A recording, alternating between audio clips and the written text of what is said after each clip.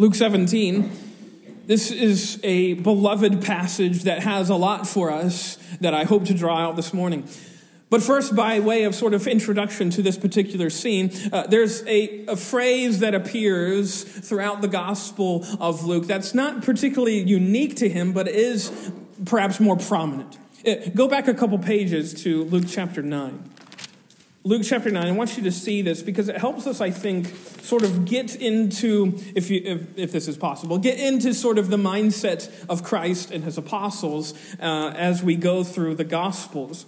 Notice Luke chapter 9 and verse 51. It says, when the days drew near for him, that is Jesus, to be taken up, he set his face to go to Jerusalem. This is sort of the first sort of indication that Jesus has this determination in mind. He needs to go to Jerusalem. And from this point forward, really, there's this theme peppered throughout that though Jesus is interacting with sick people and people that are destitute and people that need his healing and people that need his teaching, throughout it all, he is focused squarely and singularly on traveling to Jerusalem. Notice just a couple verses down in verse 53.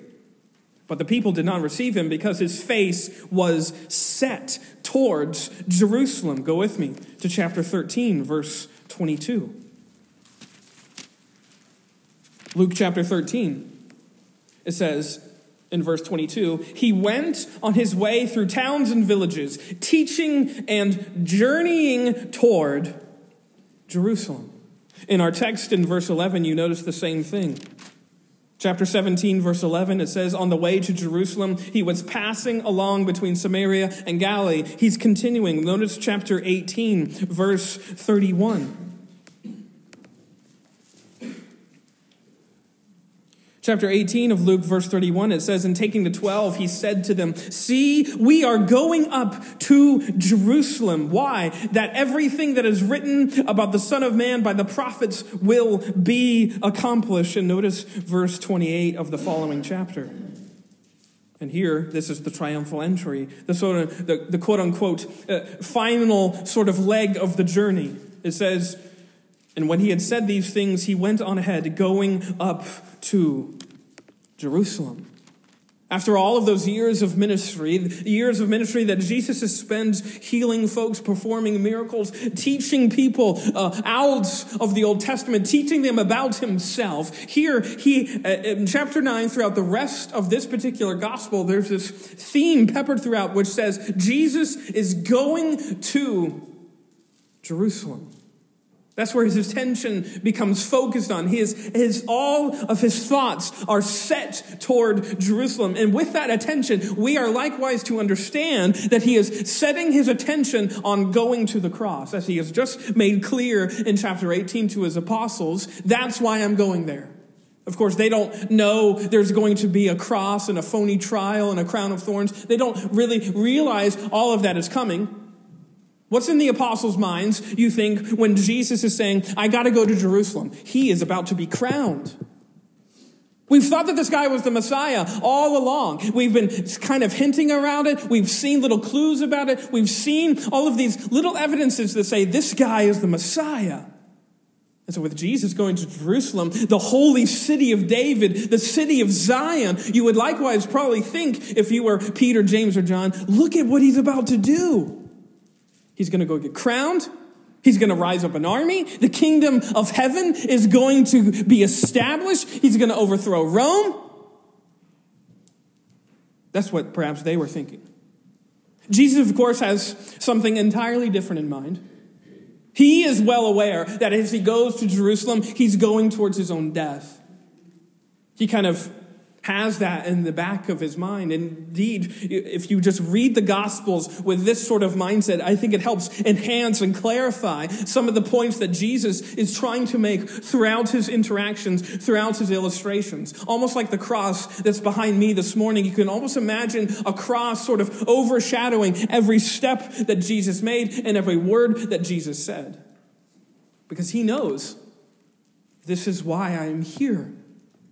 This is why I've come. This is why I came in the first place. And the closer he gets towards that city, the more vocal he gets with that mission that I'm going to the cross. That's why if you go to the Gospel of Mark, you don't have to, but you can in Mark chapter 8, he first reveals that what he's going to do there is he's going to die. And of course, with every promise of his death comes the promise of his resurrection.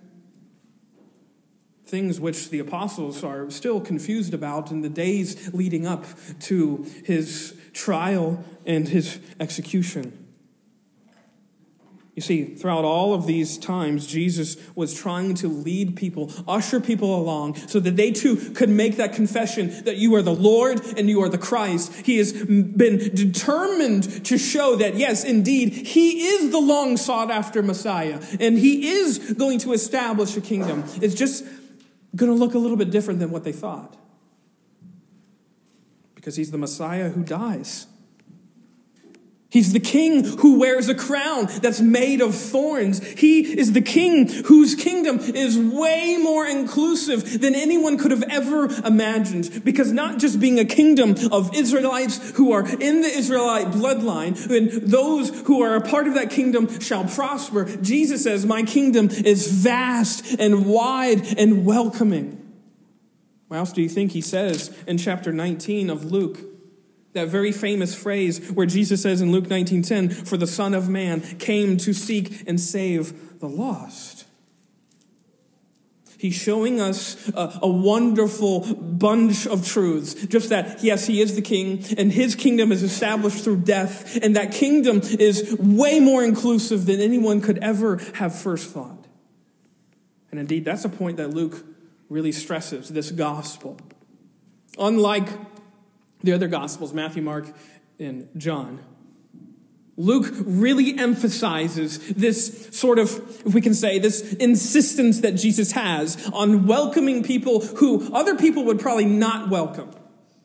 They would just give them a stiff arm, give them a little shun. He actually embraces them. His heart is drawn out towards the people that the world would rather stay away from. We don't want to have anything to do with them. We don't want to have anything associating with them. And yet here we have Jesus constantly reversing that script, constantly showing us that, yes, God is okay with coming and embracing and being in close proximity to those whom the world deems off limits. Just by way of example, Luke records for us that wonderful story of the shepherds being the first evangelists of Jesus' birth. We have the Gospel of Luke telling us about the wee little man Zacchaeus, the tax collector, who is welcomed by Jesus' loving embrace. And stories of demon-possessed. And yes, even stories of lepers, which brings us to the text here this morning. As we're going to see, I think, the gospel on full display. In these verses right here, in Luke 17, 11 through 19, we have exactly what Jesus has sought after to show people in the world, to demonstrate through his actions, and to, yes, declare through his word as well. What he would do for a world of sinners, for a world, we could say, of spiritual lepers. I have 3 lessons this morning that I want to draw out from this particular text that I hope will explain the gospel in a very succinct way. First of all, the first lesson is a lesson about our common condition.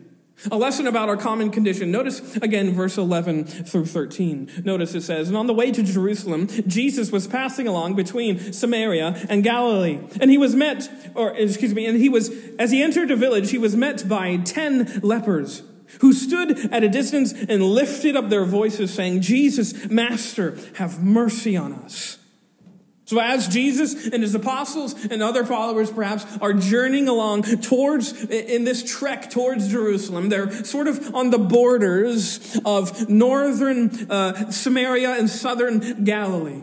They're in a very remote location of the ancient world in those days, and this was apparently prime real estate for societal outcasts. Indeed, it's just to say that this route that Jesus has chosen, this specific route, wherever he was and he's coming down to Jerusalem, he intentionally went through this particular area. He chose to go through leper country, if you will. Others might have chosen a different route. Let's stay away from that area. We don't want to go near there. We want to keep a really good distance. It might have been hazardous another way. It might have, regardless, he is intent on going through here because, again, he's wanting to show us and show his apostles just what he and the God that he is incarnate is all about. As we find out later in verse 16, this group of lepers, this 10, was a mixed group. They weren't just of one nationality. They're mixed, as one is a Samaritan. The inference is that there's perhaps other Samaritans, but they're not all one nationality. They're mixed of Jews and Samaritans, which I think is an important note to just keep track of. They had a common condition. So whatever racial tensions might have existed between them before, they were sort of pointless now. They had this mutual understanding of the same misery that they all shared. The same sorts of heartache they could relate to one another on in a very palpable way. And such heartache and such misery and such conditions that they all were afflicted by reduced whatever social barriers were between them before just to nothing. What would it matter now that a Jew was hanging out with a Samaritan? They were given a new identity by which to identify themselves. They were lepers. No longer were they a Jew who could live freely and openly and follow all of the customs of Judaism. They were a leper. And this one too was a Samaritan leper, and such is why they stood at a distance, as it says in verse 12. As you likely know, this was in keeping with all of the very strict religious codes and, yes, even health codes that were laid down by Moses. In the books of the law, Leviticus 13 and 14, spend a great deal of time detailing the ways in which you can diagnose someone with leprosy and what to do if they do have leprosy, how you're supposed to keep them out of the camp and so forth. And in fact, I'll just read sort of the culminating verse of all that is Leviticus 13, chapter 13, verse 46. Where it says in the book of the law, he, that is one who is declared having leprosy, he shall remain unclean as long as he has the disease. He is unclean, he shall live alone. His dwelling shall be outside the camp. This isolation that they were forced to exist in was something that I can't even imagine trying to get around and wrap my head around. No outside contact, not even from families. There was perhaps a designated spot where families would be able to leave them stuff from home, perhaps, or food or items to keep them alive. But otherwise, no outside contact, no association, no embrace, no familial conversation. All you had, if you happened to live in a leper colony, were other lepers through whom you could share stories of your affliction, perhaps. Or stories of the good old days that you used to enjoy before this horrible disease took over your life. The designation, as it said there in Leviticus, unclean, was like a scarlet letter. No one wanted to hear that word said about them, and receiving such a verdict, receiving a verdict of unclean was almost like receiving a death sentence. And in fact, many lepers were sometimes often considered already dead because there was no cure for them. There was no hope other than perhaps a divine miracle coming and clearing up your leprosy. Otherwise, you just had to hope, and otherwise you just had to suffer. Sounds like a miserable existence. And yet, again, we have to notice in our text in Luke 17, Jesus is purposefully going through this exact country, going through a place where he knows, perhaps, that lepers will be. It brings him into close proximity with those who were off limits. which I have to imagine didn't sit too well with his disciples. Imagine their conversation. We're going there? There's plenty of other ways to get to Jerusalem, Jesus. We don't have to follow this path. I think your GPS made a wrong turn. Can we please put in an alternate route? No, Jesus is determined, I think, to go through this particular area, to show them and to show us likewise that this is what Jesus has done from the very beginning. From the very first time that Jesus came into this world, even as a little baby, yes. He came into a realm which was full, we could say, of spiritual lepers. You see, when we're told in the book of John, the Gospel of John chapter 1, that the Word of God, which is Jesus Christ, that became flesh and dwelt among us, I think we are also to understand that declaration, understand that announcement of God taking up residence in a world that's inhabited by those who are already dead. This world is broken. Well, I don't have to prove that. You probably know that. Looking at the news, reading stories, looking at your social media feeds. There's brokenness every time you scroll. Full of sin. Full of darkness. Full of things that leave you shuddering. Which means that just by the very fact of God coming into this world, that God is drawing near. He's coming close to those who share a common condition. We are all sinners. Sinners are all that there are. You walk out this door, you're going to come across a sinner. You go into the grocery store, you're coming across sinners. You go through the bank line, that's a sinner standing in the window.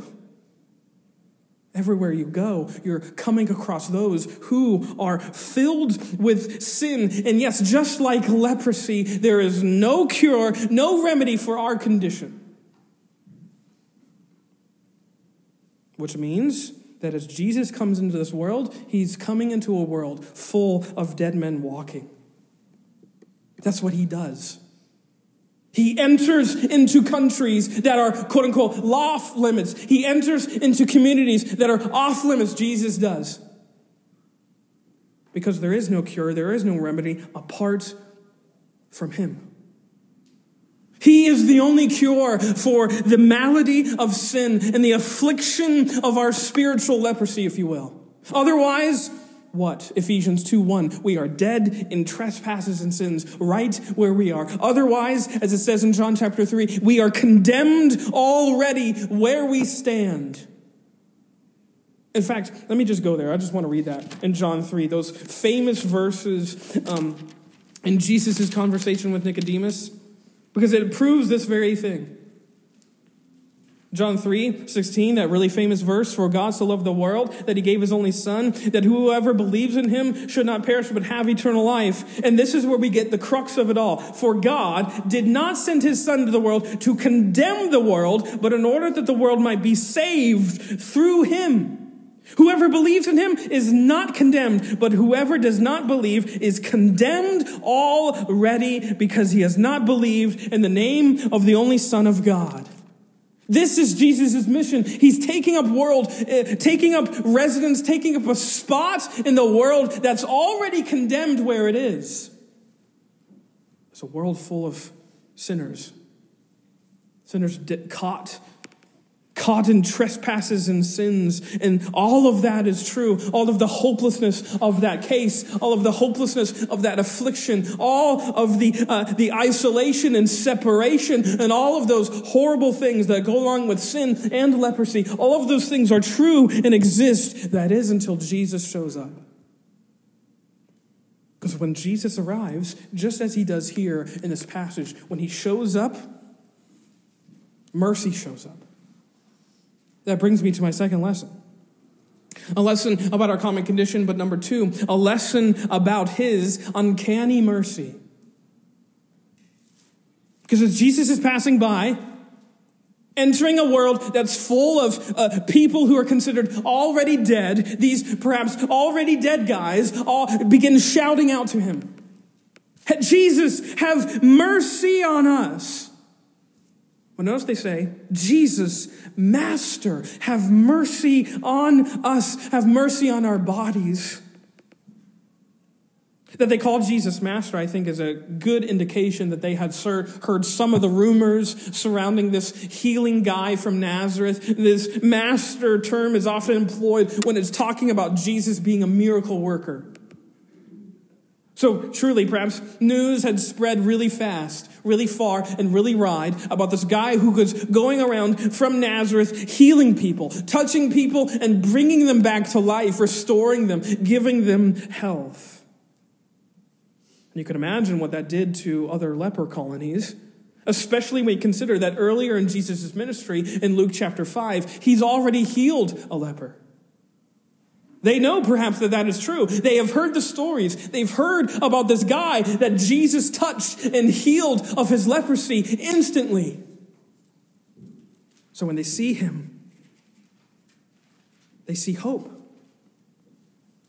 They see hope that we don't have to live in these leprous bodies anymore. Thanks be to God. By all accounts, these lepers, as they cry out for mercy, they're just crying out for relief from the afflictions that they have, from the horrible pain that they are suffering from, all these ailments that they have been enduring for all of these long years that they've had this horrible disease of leprosy. They were craving in this moment for this miracle worker they've heard about, perhaps, to just do something for their condition. Heal us, please. We want to see our families again. We want to hug our wives and kids again. We want to get our lives back. It's a good motivation that they cry out. But Jesus responds to them in a very interesting and perhaps even unexpected manner. Notice verse 14. They cry out, have mercy. And Jesus says, when he saw them, he said to them, go and show yourselves to the priests. Which is an interesting response for a couple of different reasons. This response, though, was, of course, keeping with the law of Moses. As if you read Leviticus chapter 13 and 14, it says that anyone who has leprosy has to go before the priest. And if your leprosy is clearing up, you have to go before the priest and get sort of an authorized declaration that you are now clean. Which is sort of the papers, so to speak, that you could re-enter normal life. You had to get this declared by a priest in keeping with the laws of Moses. So what's so surprising is this cure that Jesus prescribes. Because again, he commands them to go, but he doesn't do anything else. Go with me to Luke chapter 5, just by way of contrast. Luke chapter 5, look at verse 12. Luke 5:12, it says, while he was in one of the cities, there came a man full of leprosy. And when he saw Jesus, he fell on his face and begged him, Lord, if you will, you can make me clean. And Jesus stretched out his hand and touched him, saying, I will be clean. And immediately the leprosy left him. There, Jesus actually physically places his hand on that man, on that leper, and heals him in an instant. Here, what does Jesus do? He just says, go to the priest, as if you are already clean. Which, of course, they know that they're not. They're standing there. Nothing has happened. Jesus hasn't knelt down and made a little paste in the mud like he has done before with guys with blind men or whatever. He hasn't done any sort of miraculous or weird sign. He hasn't even prayed. He hasn't done anything. There's no indication that they will be made whole other than his word. He's just said, go before the priests. He doesn't even tell them that they'll be cleansed. He just says, go, as if you already are clean and already have been made whole. And all they had to go on was Jesus' word. Just take my word for it. You can imagine almost Jesus saying, and you can, I think, likewise imagine their disappointment. That's it? That's all you're going to do? No, like, pizzazz? No crazy sort of demonstration of your power? No amazing show of grace? You're not even going to touch us and you're not even going to pray? You're just going to tell us to go? I imagine I was trying to put myself in the minds of one of these lepers here in this story and just kind of looking around. And I imagine one sort of finally speaking and saying, well, we might as well try it. We might as well see what he means. So they start, as I imagine it, walking very slowly towards the nearest synagogue. They're weak and malnourished, afflicted with this horrible disease. And then suddenly, as they're walking, they begin noticing something. Their hands are becoming clearer. All the white blemishes and boils are disappearing before their eyes. And they look to their neighbor on their right, and they look to their neighbor on their left. And they too are becoming cleansed.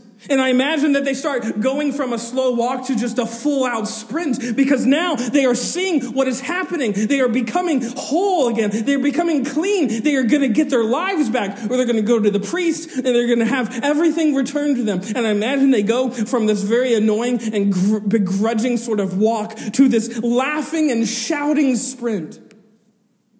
Because they're being made whole right before their very eyes. As they go, it says in the word, they were cleansed. And then one of them stops in his tracks. Verse 15. Then one of them, when he saw that he was healed, turned back, praising God with a loud voice, and he fell on his face at Jesus' feet, giving him thanks. One realizes perhaps what has just occurred. Or perhaps he at least notices just the magnitude of what has just happened. He was healed. He was walking as a leper, and he took one more step, and he was clean. He had no more leprosy again. And you can imagine that it wasn't just that he was healed as if, you recover from a common cold. Here, he's been given a new lease on life. He's been given his life back. It's almost as if he's been reborn. It's almost as if he's been resurrected. He was a dead man walking earlier in the day. And now this afternoon, he is now fully clean. He has no more blemishes. He is cleansed. And upon realizing this leper, he retraces his steps. He goes all the way back to Jesus' feet, where he falls on his face in just abject humility and reverence. And perhaps he knows slightly that something divine has happened here in this moment. He perhaps perceives that God has had some sort of part in it, because he says he's praising God with a loud voice. But Jesus raises a good point, verse 17. Then Jesus answered, "Were not 10 cleansed? Where are the 9? Where are the other guys? Where are the other ones that likewise experienced the same cleansing?" 10 lepers were healed. Completely, fully, 100% in a moment as they were walking towards the nearest synagogue. They were all cleansed, all 10 of them. But only one said, "Thank you." Only one came back to Jesus' feet and said, "Thank you for what you have done." The other 9 were, I guess, content with just the physical healing they had received. Their skin was clean, not realizing that something deeper had just been on display. But I think the really surprising fact about this scene, and the truly point that shows us this uncanny mercy of God, is not the fact that only one leper says thank you. It's the fact that Jesus heals all 10, knowing that only one would come back and say thank you. All 10 were healed. All 10 were made whole. All 10 were given their lives back, and only one came back, and Jesus knew that and healed them all anyways. He didn't give them healing depending on if they would truly appreciate the healing. He didn't give it to them depending on whether they would be truly grateful for what he had given them. He just gave. Which is just to say this, that God in Christ does not give his grace to you and I to the degree that we are grateful. He just gives. And that's a surprising thought. And it ought to stop us in our tracks, just like this leper, that this is what God does. He continually just gives, regardless as if we ever truly recognize of what we have been given. But that's who he is. He's a God who gives himself away. He gives his very life for the sake of those who often will never realize it, never say thank you. This is what he's done on the cross. This is exactly what Jesus has shown us on the cross, where he made a way for every sinner ever to be saved. He gave them clearance. He gave them forgiveness in a gift wrapped in a bow. He gave them everything that they might need to be declared whole, and not only that, be declared righteous, as it says in 1 Timothy 2, that he gave himself as a ransom for all. On the cross, Jesus paid everyone's debt. No sinner has a sin that's unpaid for.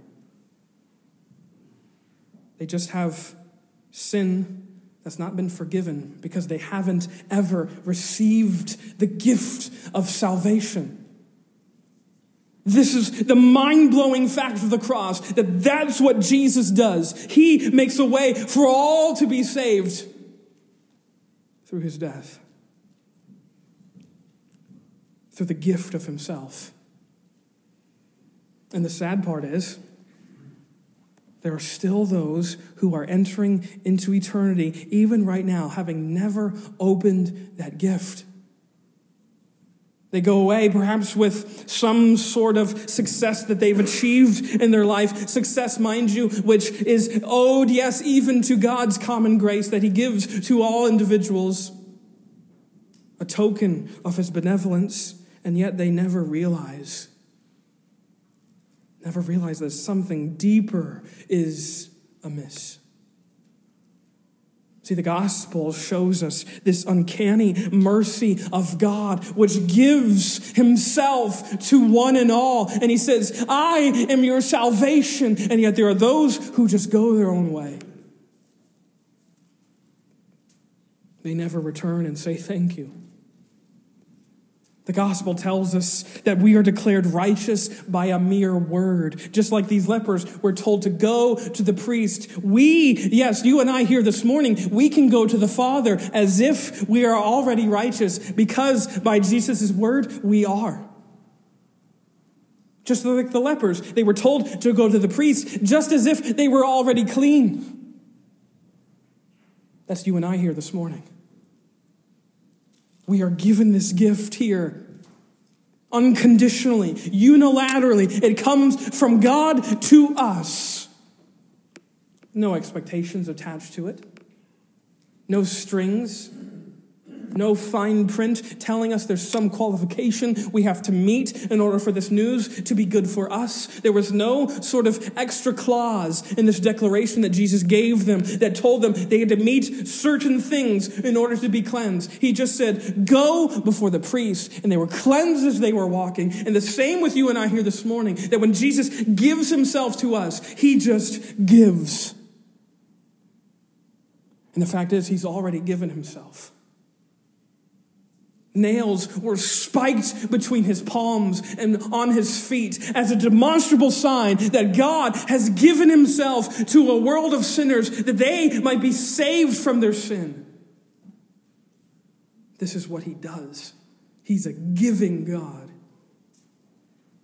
He gives us uncanny mercy. Which leads me lastly to the last point in the text this morning.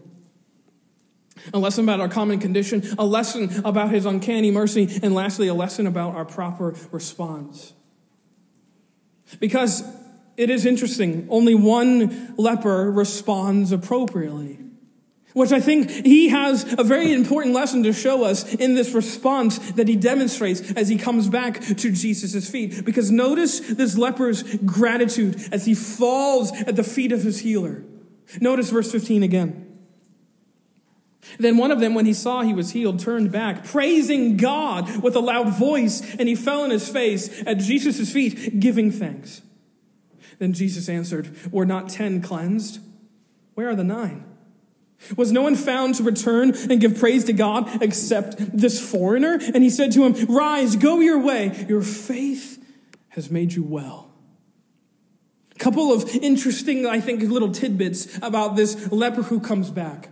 Of course, we know that he's a Samaritan, which I think is not just a throwaway detail, obviously. It's not just something that Luke has thrown in for extra sauce. He, I think, is making a really important point about this whole thing that Jesus has come declaring, that his kingdom, yes, not just includes lepers, it includes lepers who are also Samaritans, which to the Jews was doubly outrageous. Such is why he's so often mentioning these whom the Jews would rather keep at arm's distance. Such is why we have that long passage in John chapter 4 of the Samaritan woman at the well. He's making a point that my kingdom includes the people that you probably don't think it includes. Samaritans, lepers, tax collectors. The wrong sorts of people. At least in your eyes, those are the ones who I'm embracing, whom I'm welcoming, whom I'm inviting to come and follow me. This leper was a Samaritan. He was also a Samaritan who gave thanks, which is an interesting thing to note, that he comes back to a Jew and he falls at his feet, no longer at a distance because of his leprosy. Now that he's whole, he comes right up to Jesus' feet and he falls on his face and just begins worshiping, paying homage and reverence to the one who had healed him, which is another great detail because he's a Samaritan who's giving thanks and he's praising God alone. You notice that? It says in verse 15, he turned back praising God. He didn't just praise Jesus, the miracle worker from Nazareth. He is praising Jehovah, praising Yahweh, and he's praising this one, and he's saying, yes, he has done it. He has done something in me, which I think is Luke's little clue at Jesus' identity, of course. He is God in the flesh. And even the Samaritan was aware of that. But I think all of that is to say this, that the Samaritan leper here who was healed, I think shows you and I the proper way to respond to God, which is by worshiping. I think this leper shows us how to worship. Because here, this pitiful little leper who's made whole by a mere word of God is just struck with this intense desire to go back and worship at the feet of his healer. Just giving thanks. Just saying thank you.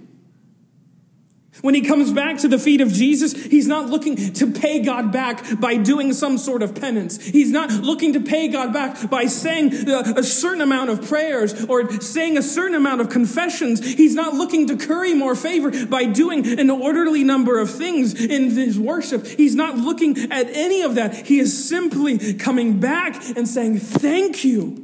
Thank you for what you have done. Thank you for what you have accomplished. Thank you for what you have finished. I think the same ought to be said of our worship.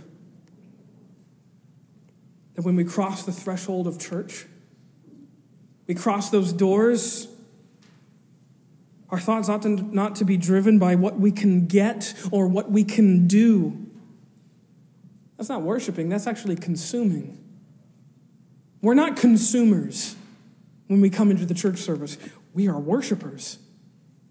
Which just means I think we ought to have our hearts just to be so captured and so captivated that we just can't help but worship because of what we have. We have Jesus. Have you let that thought sink into your heart and soul and mind? You are a sinner who's been made whole, been made righteous by Jesus' word. When you repent and believe in Jesus Christ, you know what is happening? Jesus is applying the forgiveness of his cross to your life, and it is done. You are healed. You are cleansed. You have Jesus, my friends. Don't ever let that thought escape your head. I think it's a thought that ought to bring us to our knees I thought that ought to make us weep. I thought that ought to make us cry out and shout for joy. It's a thought that ought to make us worship. Because when we come here together as the family of God, we're not giving God something. We're not paying him back for anything. We're responding to his gifts, and we're simply saying, thank you, God. I love you so much that I want and I can't wait to serve you. Your service for God will take on a whole new demeanor when you realize it's not paying God back for something. It comes out of the overflow of your heart because you just can't help but serve him because of how good he is to you. How good he has shown himself to be. That's worship. Saying thank you for something that is finished, for something that is accomplished. Worship happens when we realize both our fatal disease of sin and the very ready deliverance from that sin in Christ alone. And when we realize that, that's when worship happens. A couple days ago, this is extra. A couple days ago, I went and saw Sight and Sound. My first time down there at that theater, we were watching their showing of David. And throughout it, I was quite impressed. I've never seen a production like that before. And I was told by a couple of you here in this congregation that I should go, and finally I've done it. Finally, I've checked that off the list, and I can't wait to go again. In one point after the intermission, they have the character of David, and he begins singing this song called Creation Sings, which is, I didn't fact check this, but I think it's a mashup of Psalm 8 and Psalm 91. But he's singing. And they have all around you in this huge amphitheater, all of these displays of creation. And as David is singing, he's singing about the God who loves him. And even now, I'm going to start crying because when I was sitting there, I couldn't help but be captivated that is the God that we get to serve, that God who spoke all of that into existence, he is the one who loves me. He's the one who loves you this morning. I was brought almost face to face with that as I was sitting in that theater. The whole second half of David, I don't remember because I was crying. Because that's the God we have. When you worship, that's the God that you get to serve. The God who spoke all that into existence. And yes, who spoke and knew you from your mother's womb. Who spoke and declared all things to be. And yes, who declares on the cross when he says, it is finished. And by that word, you are made whole. When we come to church, and I'm even preaching to myself too, we ought to see ourselves as lepers. A disgusting thought, perhaps. But I think it's a thought that gets us into the right frame of mind in terms of coming into the church and worshiping, because we don't get to give God anything. We are those who receive. We are sinners who've been saved by grace, and all we can say is thank you. Words which sound so menial and sound not even sufficient to declare what we know is true. But the only words that can come up, thank you. We are those who've been made whole by the word of the Father, by the word that has become flesh for you and I. And here this morning, my friends, if you believe in Jesus Christ right here, right now, you are whole, you are righteous, you are declared holy in the eyes of God. And yes, no matter what blemishes you may have in your past or the faults and failures that you even see right around you in the midst of where you are right now, you can think of a word, you can think of a thought, you can think of an action that you have done, and it makes you shudder. In the eyes of God, you are clean. In the eyes of God, you are whole. No spots, no blemishes, no leprosy, no sin. Because in Christ, you are made whole. Because of Jesus, you are cleansed. May we just say thank you. Let us bow our heads and close our eyes.